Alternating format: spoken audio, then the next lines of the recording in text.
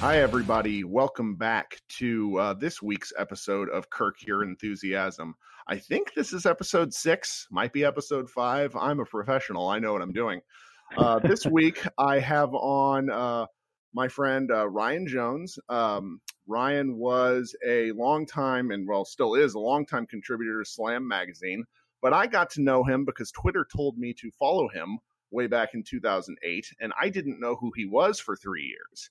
And as I've become more and more into basketball, it occurred to me that, oh, this is the guy whose stories I read in high school when I read Slam and early in college. So this, when I reached out to him about 3 weeks ago to see if he might be willing to talk to me, and he said absolutely. Then it occurred to me when I was, looking through some of your tweets that you are probably the biggest Penn State fan I follow. So while I think we should get to the Dirk stuff in a bit, I really want to start there. But how are you doing tonight? I'm great, man. I'm in Pennsylvania, actually, not far from my alma mater, as you mentioned, and things are good. We're getting a little late summer, early fall heat wave coming through here, and so I'm very much in like college football mode right now, but I'm already, thoughts already start drifting ahead to the NBA season, which is always fun. So yeah, I'm all good, man. I can't complain. Well, I'm really glad I had you on here, and I want to start off talking a little bit about Josh Reeves, who, on draft night, most of us in Mavs fandom were pretty annoyed. Not that, Isaiah Roby is bad or good. We just didn't know anything who he was. But then It turned out within a few hours of the draft, the Mavericks had, I don't remember what kind of contract offer they made him, but they basically had picked up Josh Reeves on their summer league squad, and all the draft nicks I follow were super into him. And you were online, you basically you were retweeting a bunch of Dallas stuff saying these are things I've been saying for weeks, and I didn't really know much about him. I got to watch him play in summer league. He seems like a really intense defender. But so what do you think about him as a player? So I guess the quick context, right, is Penn State basketball is not a thing that most people pay attention to or are aware of as a thing that even exists, with pretty good reason. And I had courtside seats as an undergrad 22 many years ago to mention, so followed it ever since, though, right? Still follow the program, and I'm friendly with Pat Chambers and the coaching staff, and they're trying to make a basketball program in a place that's really never cared about basketball. And Josh was a huge recruit for Penn State as far as trying to get these guys. Pat used to be the top assistant at Villanova until he came here, 7-8 years ago. And he's a Philly guy, so he's kind of got this pipeline. And most of the good kids he's gotten have been Philly kids. Josh Reeves was the one exception, but a kid with a pedigree, Oak Hill Academy, right? If I'm not misremembering that all of a sudden. Yes, that's right.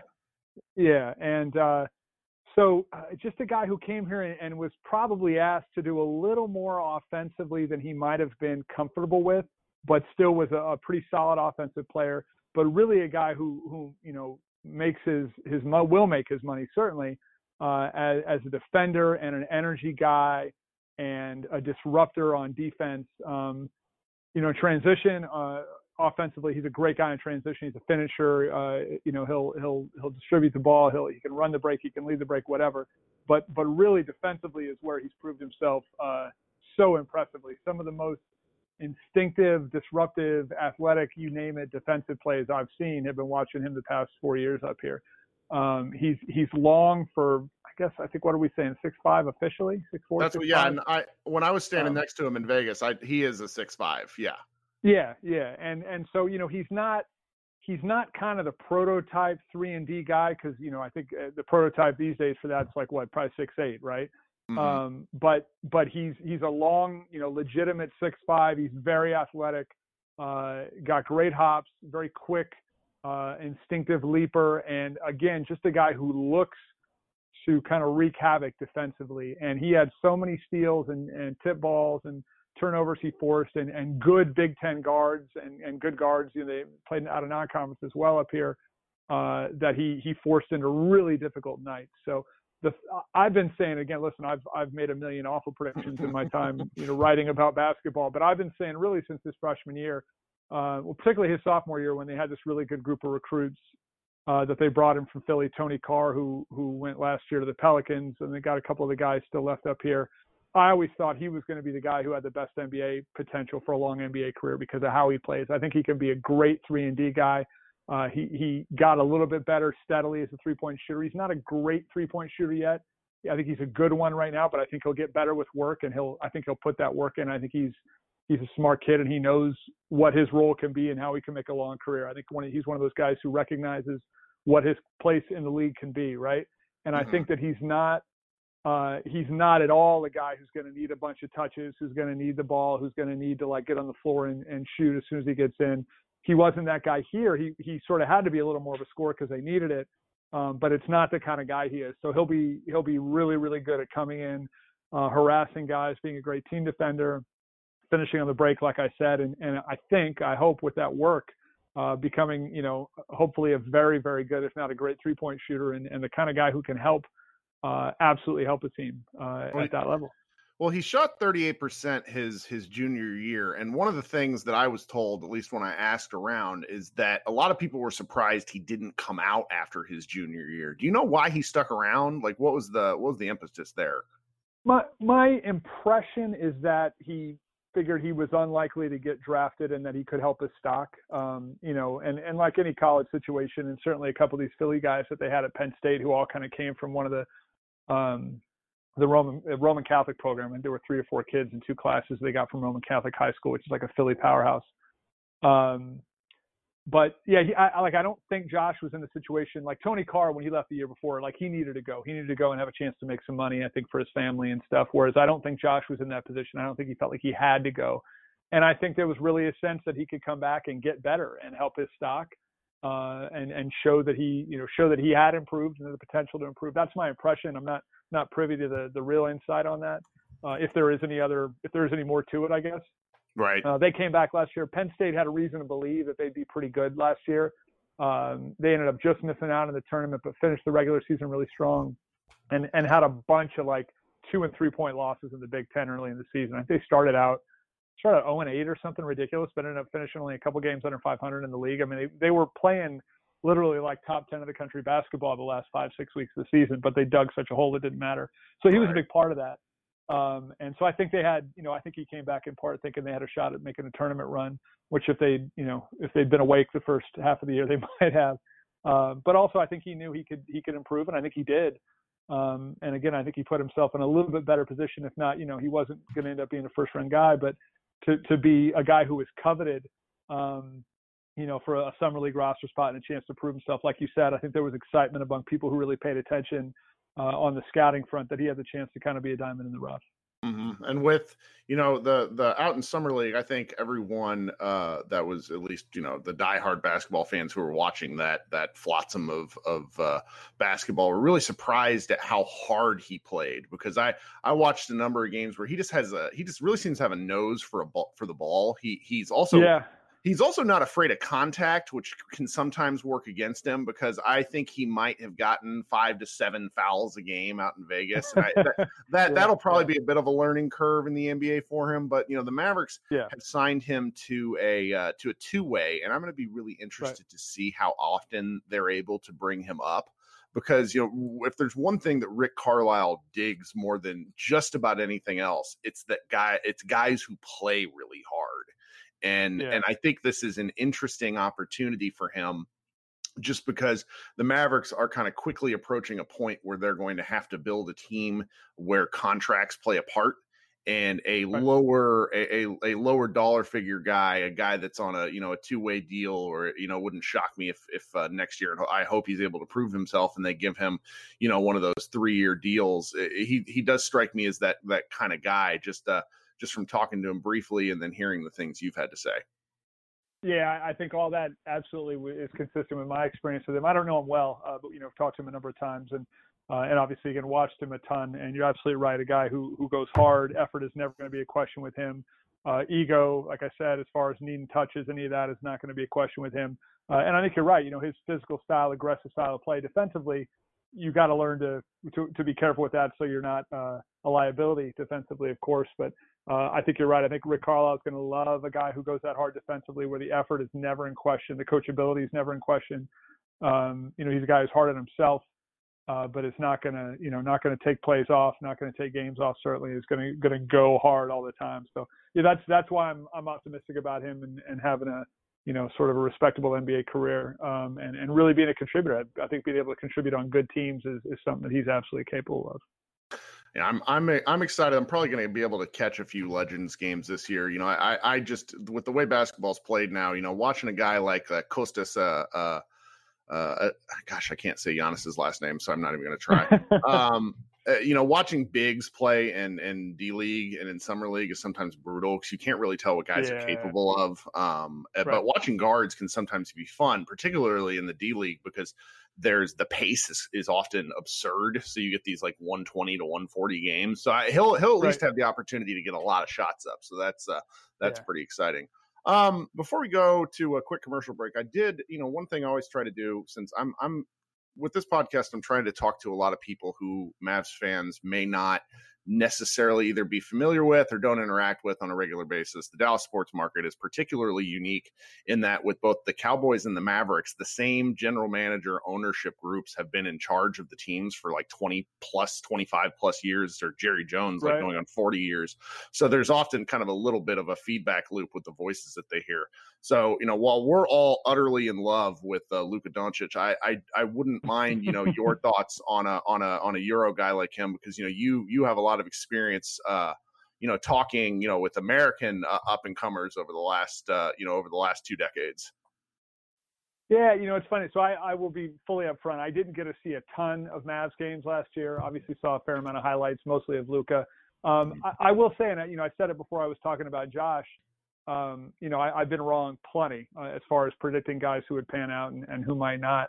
But Luka was a guy coming out of Europe, all the film on him, I'm like, how is he not going to be very good in the NBA? I really didn't get what the questions were with him. I thought if you saw just the way he played, the instinctive way he played the game, I hate the Magic Johnson comparison to almost anybody. I grew up a Laker fan in the 1980s like that. No one should be compared to Magic, and they're certainly not the same player remotely, but just that instinctive sense of where they are on the floor and where other guys are on the floor and what to do was a little bit reminiscent for me. Just a guy who at a young age clearly just knew how to play the game. And you see that in the great ones, right? You saw it on LeBron, a guy obviously that was kind of more my era of seeing a lot at a young age. Again, not a direct comparison remotely, but just that sense of really knowing how to play, knowing where he is on the court, knowing what to do, know how to deal with defenders, knowing how to make plays, whether it's a pass, a shot, whatever. I felt like you saw all that with him in his footage from Europe. So I just, the sort of intangible things, I thought, I guess there were people, and some of this is still probably the Euro bias, right? Oh, is he a step slow, this, that, whatever. I always thought he was going to be a good NBA player. I don't know if I would have predicted that he would have the rookie year that he did, but I was very optimistic that he'd be good. I'm looking forward to seeing him more. And again, if Josh is up, I'll have that much more reason to search out Mavs games, definitely. But yeah, I'm definitely a Luka fan. I think he's got obviously a very fun game. And I think he's a kid who, again, the instincts are there. Can he just, can he continue to polish it, continue to polish the shot? And with the right pieces around him, I don't see any reason he can't be a one or two guy on a very, very, very good NBA team. Okay. Well, we'll be right back after a message from our sponsor. We're talking with Ryan Jones of Slam. Thanks so much. Guys, thanks for hanging out during the commercial break. This is Kirk Henderson of Mavs Moneyball. This is Kirk Your Enthusiasm. I'm talking with Ryan Jones of Slam. We've touched a little bit on the Mavs-centric stuff. Now, as per the usual with me, I want to really expand. And, the first thing I would like to talk about, I did a lot of digging, particularly in Slam's online archives, which are not even scratching the surface with what Slam has done over the years. First of all, coming across a hard copy of an older edition of Slam, I might as well have been looking for the Holy Grail. I did have one follower, shout out to my friend Maggie, who found me. I think it's Slam 98, issue 9, and sent me pictures of the cover story written by Lang, and that was really exciting to revisit. That was 2011 after the championship, I think. But one of the things I was really interested with you, and you told me this, was that you ghost wrote the high school diary for the stretch, and that included like some really just historical names in terms of guys that are relevant, kind of in the tail end of their careers in some instances. But one name in particular stood out is former Mav Harrison Barnes. So what was your interaction with him like?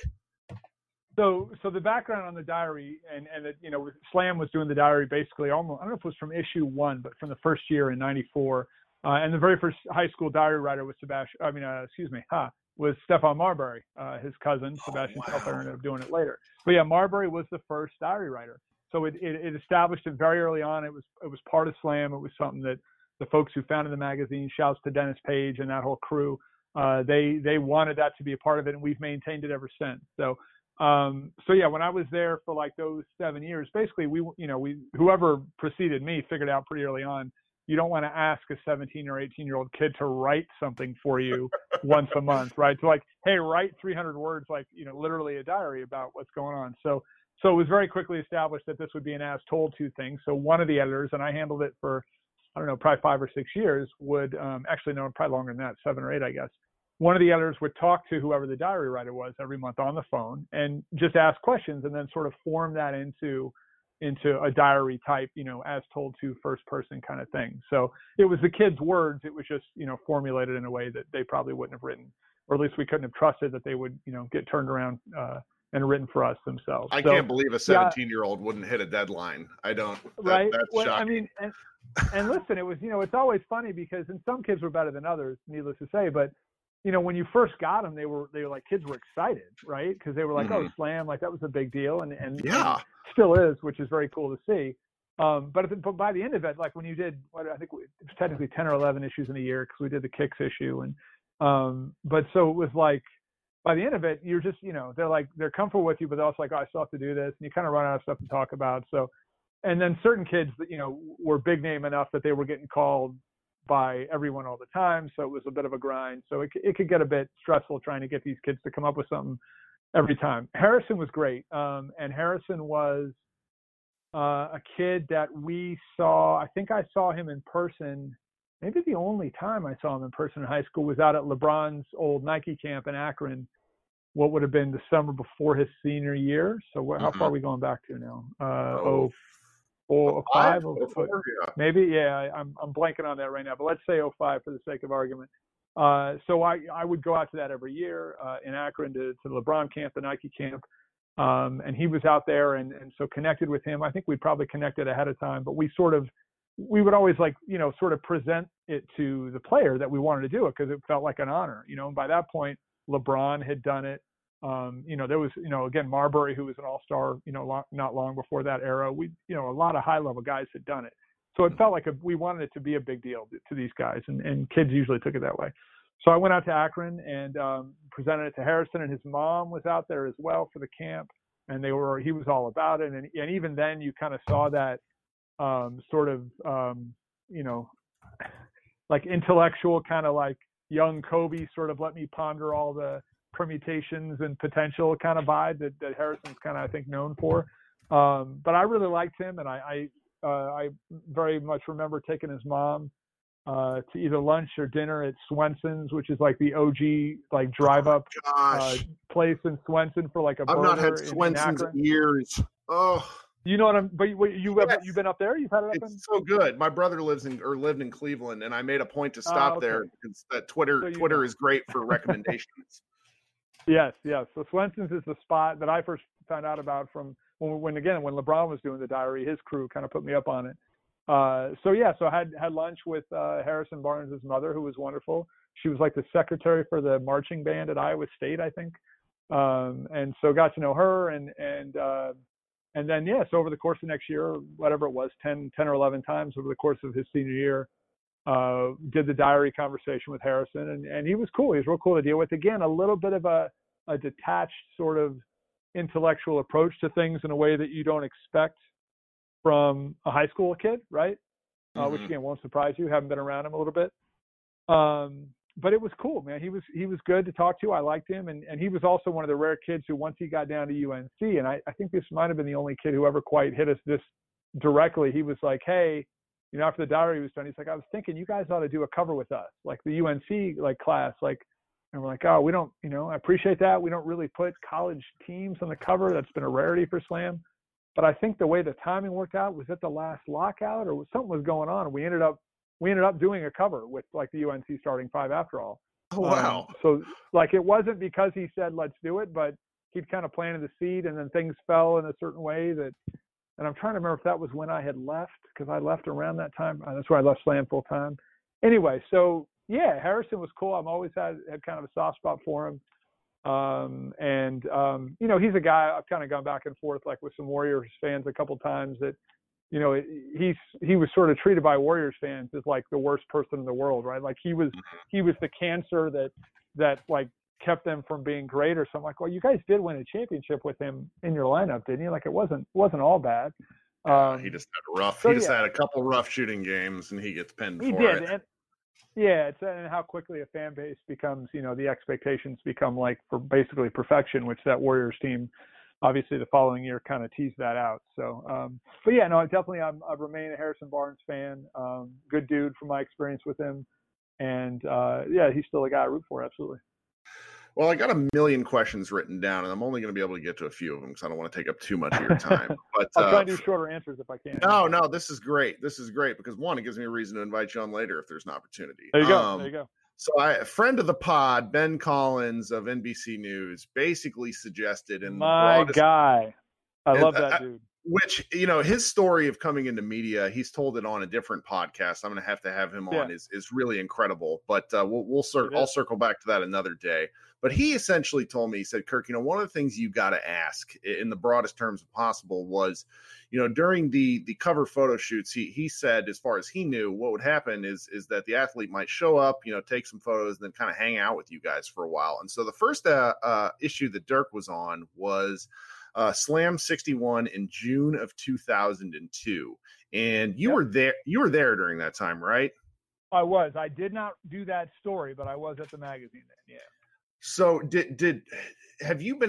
were you able to spend like any time with Dirk during any of those sorts of things? What do you know about the old German warhorse? My Dirk like direct knowledge is probably somewhat limited compared to like a guy like Lang Whitaker, who you mentioned. Sure. I think Lang probably spent more time around him. I did spend a little bit of time around Dirk, and all my impressions were always positive. I mean, nothing that would surprise you, right? That he was kind of the low key dude who was funny, but everything about him was kind of subdued usually. Certainly in a public setting like that. Alan Paul, who was a long time Slam contributor and a great dude. Alan Paul wrote that cover story with the headline Dallas Cowboys, which was sort of a team story on that Mavs team, highlighting among others Mike Finley, of course, Nick Van Exel, of course, Eduardo Najera, of course. What a great team! Oh my God! A young Steve Nash gets like sixth billing on this team from Buckner, so it's incredible. That's but yeah, really formative. Cover and it was pretty great. But yeah, no, I mean, like, I don't have any great Dirk stories, unfortunately, but other than my impressions of him were always positive, and he wasn't, from the Slam perspective where it was all about newsstand sales, he was not a guy who moved units for us. Sure. Like he was just not that dude, but he was a guy we were happy to give a cover to and definitely happy to cover and happy for in all his success. And he never was one to move stuff. I think one of the 2K execs got into a little bit of trouble with my Mavs fan base recently because they're doing like a Dwayne Wade Legends issue or court or something with the game at some point, and the poor executive stuttered through something. Well, like Dirk's great and all, but I mean, it really comes back to the fact that like he's just kind of a boring but excellent basketball player who's also really funny for anybody who's like low key into basketball. Right. Let me ask you a really strange, kind of odd, like specific story of all the, and let's exclude online stuff from this. Of all the things you wrote for Slam, what was really your favorite piece to do? I'd probably have a couple of answers that would be different. I mean, the first LeBron feature. So this is the one area where I'm always like shameless about bragging about it, but Slam had the first national LeBron feature. We were the first people to cover LeBron outside of really Northeast Ohio. SI had the first cover. They beat us to the cover, which we will always retroactively kick ourselves for. But we had the first feature, no, for real, because at the time it was like we had never put a high school kid on the cover because it was like we got to sell newsstands mag. Like, you can't put a high school kid from Ohio on the cover. Sure. Like, that's crazy. Now, of course, in retrospect, how could you not? And Zion, I think Zion had a cover, or and LeBron ended up having 2 covers before he got into the NBA once it was all said and done. So the first LeBron feature, I went out there at the end of his sophomore year, right when his name was just starting to pop up, sort of, again, this is not, it's not pre-internet, but it's pre-internet as we know it, pre-social media, pre-YouTube. It might as well have been pre-internet based on. Are we talking like tail end of 2000 maybe? Is that 2001? It was spring of 01 is when I went out there. So, yeah, I went out to Akron, and the story I always like to tell is that I get out there, I rent a car, I flew in, I don't know if I flew into Cleveland or Akron, Canton, whatever airport, and I rent a car and I go to the campus. It's just like a half mile from downtown Akron, and I pull up and there's a sign out front, one of those little, like, you slide the letters in, make the sign. And it says, "Welcome Slam Magazine," like out in front of this little Catholic high school. It was great, right? It was like, oh, that's so cool. And again, we're used to people being excited to have Slam come and stuff. So like a year and change later, they pretty famously had signs out front that said, "No media, don't come in." Like, that was how quickly it changed from the time we got out there, that first feature, to within about a year or so. We got so crazy with LeBron. People who don't really remember that time, it's hard to explain. But I mean, the circus dwarfs anything around Zion Williamson. Right. It wasn't even close. There'd been nothing like it. So being able to get to see him in that environment before there was any real fame outside of just like locally, was pretty neat. And being able to, meet his mom and his coaches and all this, like, I hung out in the school lunchroom with him and all his teammates, and like they were making fun of kids' sneakers. Like, it was just like this stupid 16-year-old stuff to see him at that point. And then obviously to watch what he become and what he became and has become ever since has been pretty incredible. So, and I did 3 or 4 more features on him over the years, and we did the diary with him as well. So just a guy that I ended up being able to spend a ton of time with right before his sort of world exploded, and then since was obviously pretty memorable. One of the other ones that I don't get to think about much, but I went down, and again, you'll not remember this unless you're insane, but I think around 2000, a kid named Jason Conley was leading the nation in scoring at VMI. Does that ring any bell at all? Yes, it does. But it's VMI. Okay. It's not the name. I remember. Oh, man. Exactly. And this was before they had those teams that were averaging like 105 points a game or whatever. It was before that, because they had those teams, I don't know, 10 or so years ago. But yeah, he had ended up down there, and I don't remember exactly the deal. He had might have had a minor learning disability, so that might have affected his test scores and stuff. But anyway, just a neat kid. But he ended up in VMI, like, not a place where anyone goes to play basketball on purpose, right?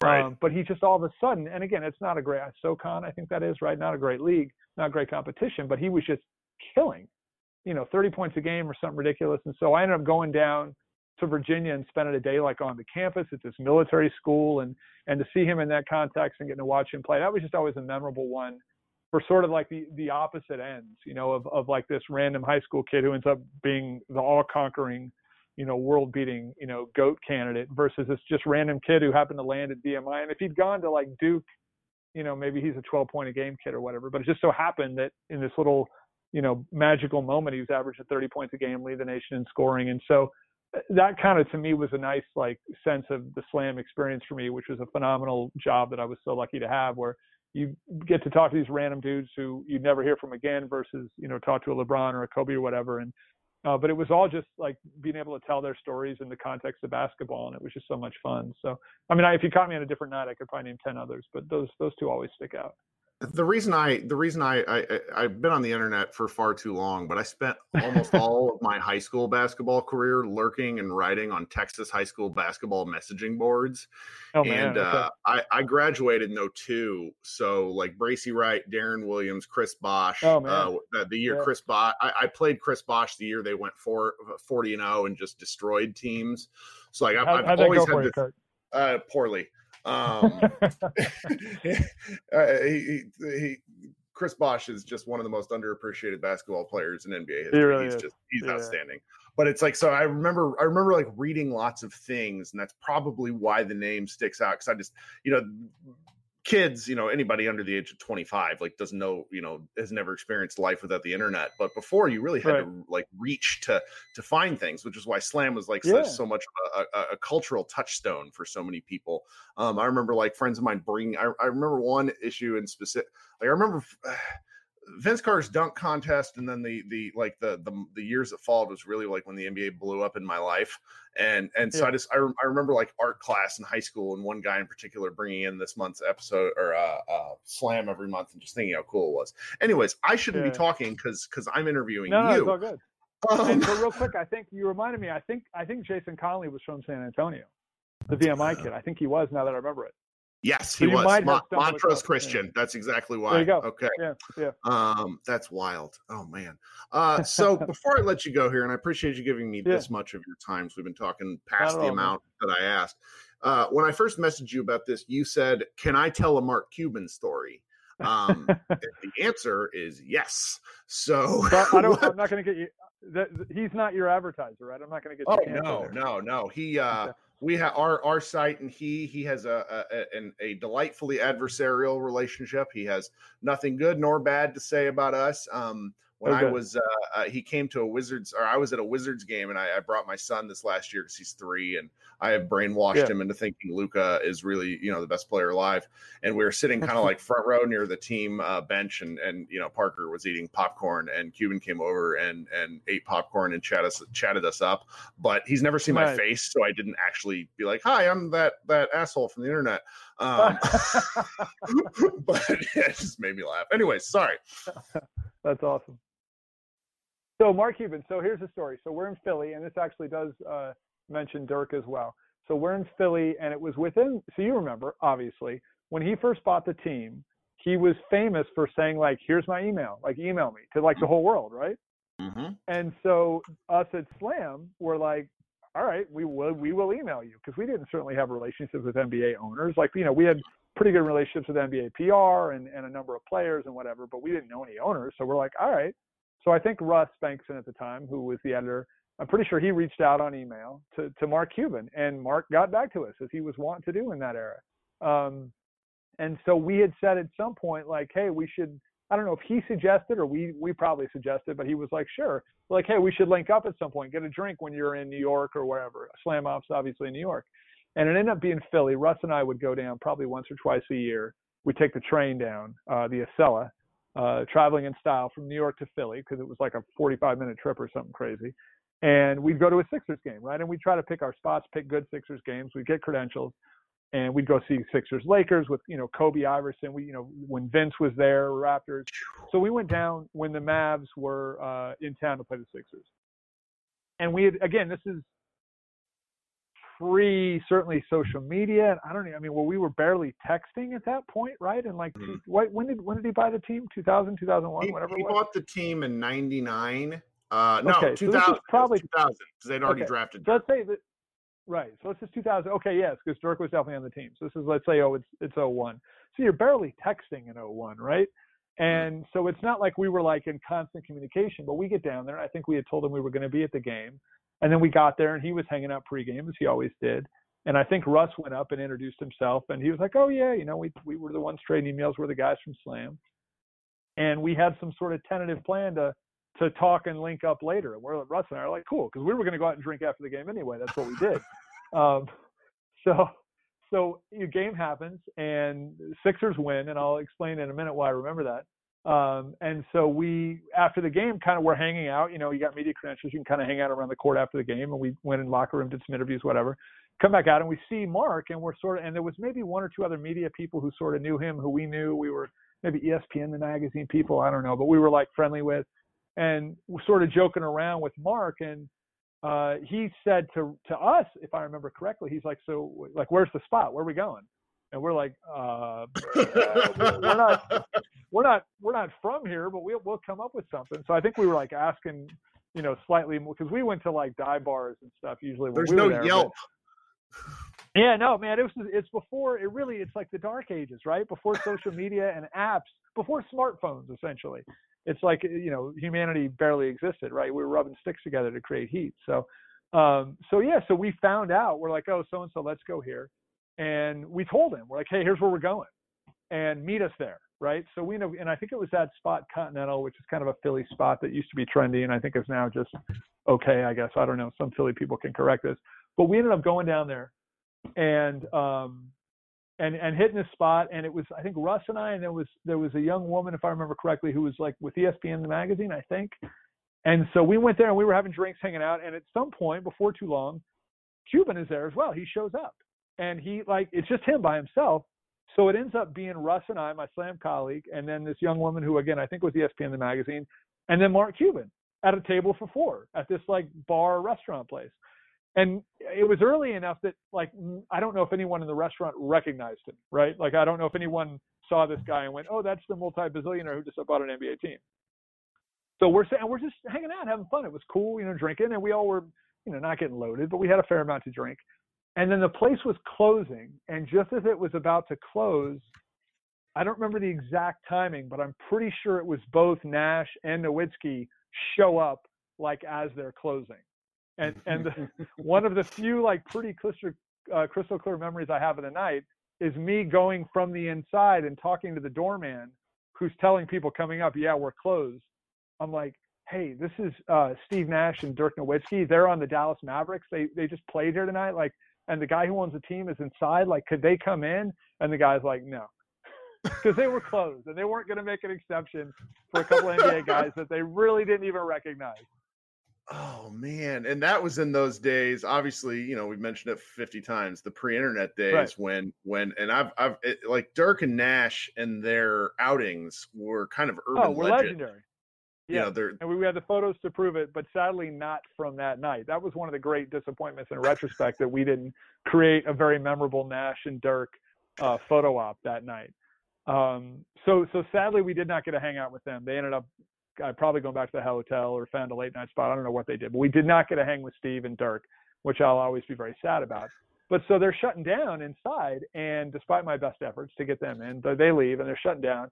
And so Mark says, hey, why don't you guys come back to my hotel room and we'll hang out a little bit more? And we're like, okay, sure. So they were staying at the Ritz.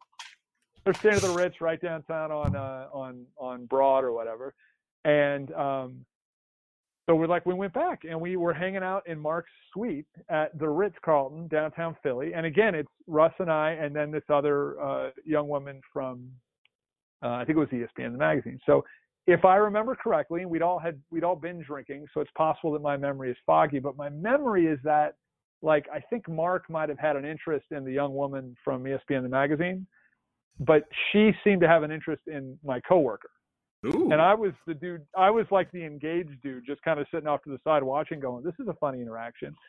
And it was like nothing like problematic, nothing. Oh, sure. Nothing, yeah, it was like everybody was behaving themselves. It was just a very funny kind of subtle vibe. Yeah. But so the kicker is that Comcast Sports in Philly they carry the Sixers games. And I think like a lot of local broadcasters, they broadcast the game, whatever, it ends at like 10. And then at like 1 or 2 a.m., they replay the game, right? Because it's 1 or 2 a.m. And so we're in this like incredible hotel room, and Mark Cuban, team owner, and for whatever the vibe was going on, like he flips it on and realizes the game is on. So he starts rewatching the game. And we're kind of rewatching too, and still drinking a little bit. I think he let us raid the mini bar in the room, and but we're watching, and like he's getting angry because they lost, and this won't shock you, he's starting to pay attention to the calls, and he's getting angry all over again about a game they lost like 3 or 4 hours earlier. And he opens up his laptop and he's showing us this like super detailed Excel spreadsheet with every ref in the league. Kirk, I'm not joking. Every ref in the league, and their records, teams' records with every ref, with every crew, right? And he's pointing out how, like, I knew when we came in tonight we were going to get screwed because so-and-so was reffing. I have no memory who it was. And it was so crazy to see him as, like, like fun-loving, free, spirited billionaire guy, but then all of a sudden, like, just diving back down into, like, hardcore, nerdy basketball number guy when it came to, like, rewatching his team and having to deal with the refs. And this preceded, Cuban-inspired Ralph Nader, the NBA needs to redo its officiating craziness, Mm-hmm. whatever year that was. So yeah, we ended up leaving and no harm was done, but definitely a memorable night hanging out with Cubes. Oh man, Ryan, I am so glad that you came on to both tell that story and talk to me in general. I will not take up any more of your time. I can't thank you enough for coming on. Definitely, man. It was fun. I appreciate it. All right. This has been Kirk Henderson with Mavs Moneyball, and this has been Kirk Your Enthusiasm. Everybody have a good day.